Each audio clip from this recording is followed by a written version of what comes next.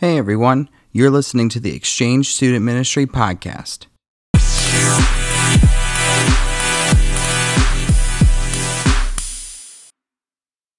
Hey guys, what's going on? My name is Andrew McGill. I'm the Student Ministries Director at Movement Church, and I'm also the host of this podcast that you're listening to.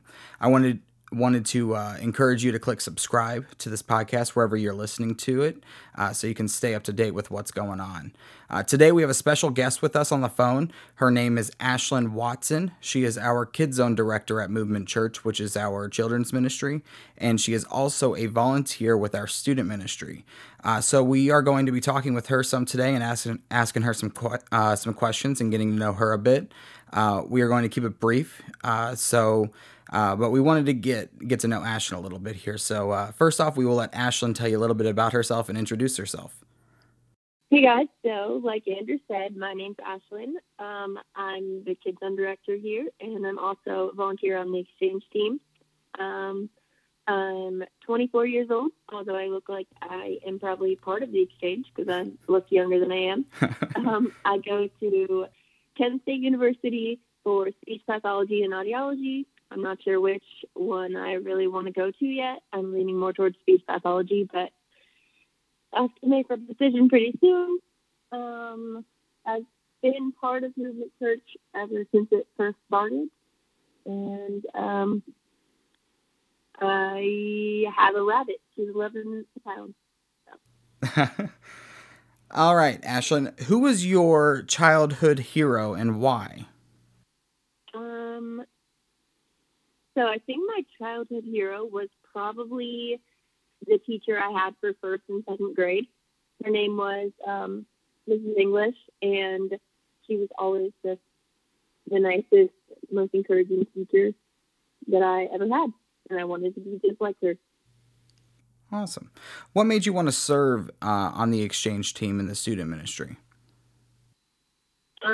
So when my family started the church, obviously we didn't have the most important things were a kids ministry and like a Sunday service volunteer team.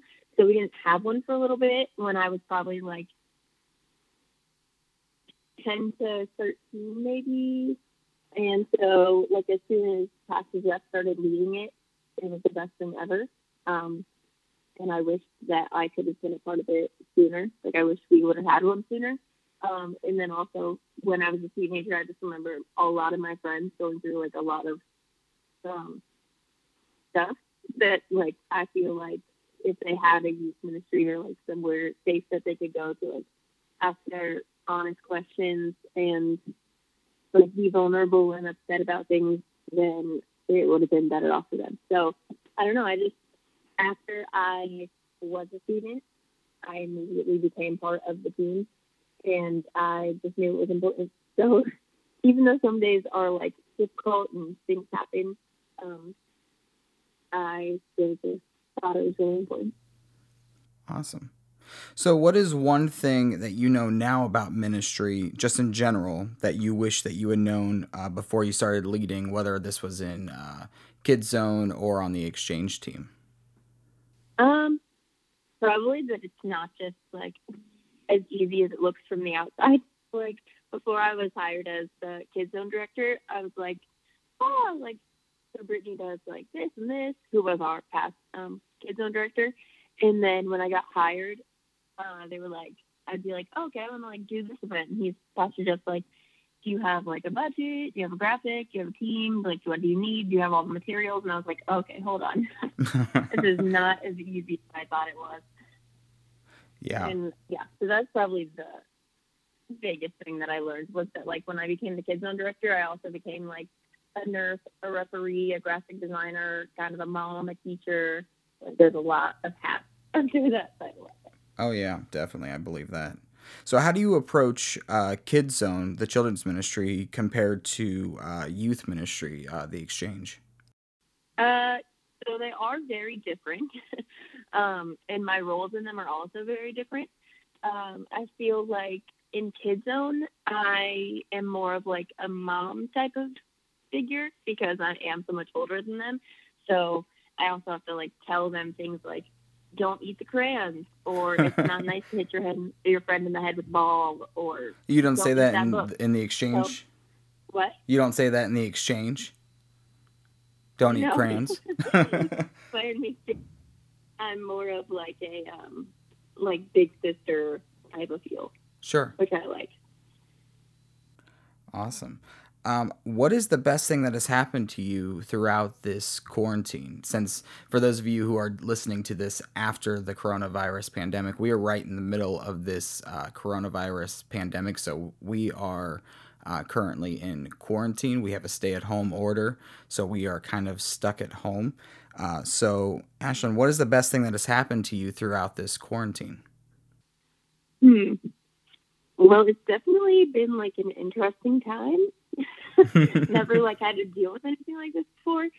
But I'd say I've gotten a lot of things like cleaned out that I have been procrastinating doing, and I was always like, oh, like get rid of that when I have more time, and now is the time. So I think that's probably a good thing. Awesome. So, as I got one last question for you.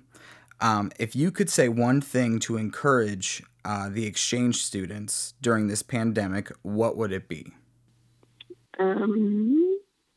So like I said, it is a weird time. Like we've never gone through anything like this before.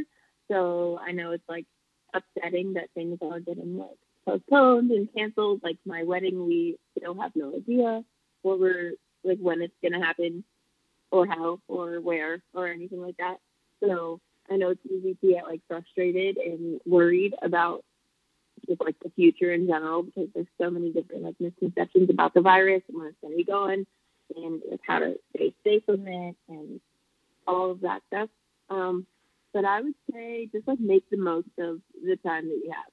So whether you're like sitting at home by yourself because your parents are like essential workers or something, and then find a new hobby, clean something out, like take time and read your Bible more.